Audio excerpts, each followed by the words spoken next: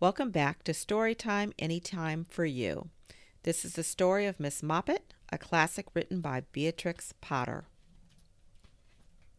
This is a kitten called Miss Moppet.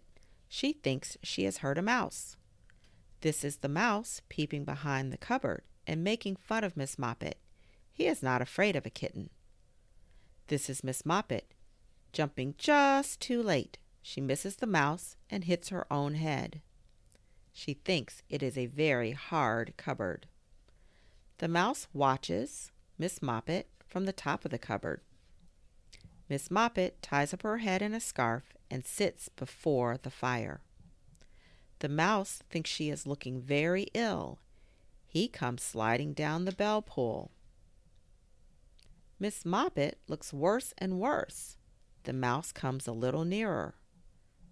Miss Moppet holds her poor head in her paws and looks at him through the hole in the scarf. The mouse comes very close. And then all of a sudden, Miss Moppet jumps upon the mouse.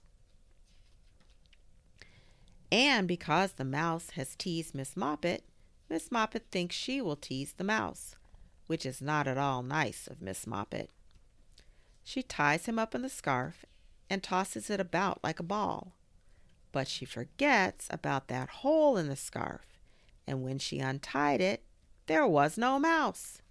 He has wiggled out and run away, and he is dancing a jig on the top of the cupboard. The end.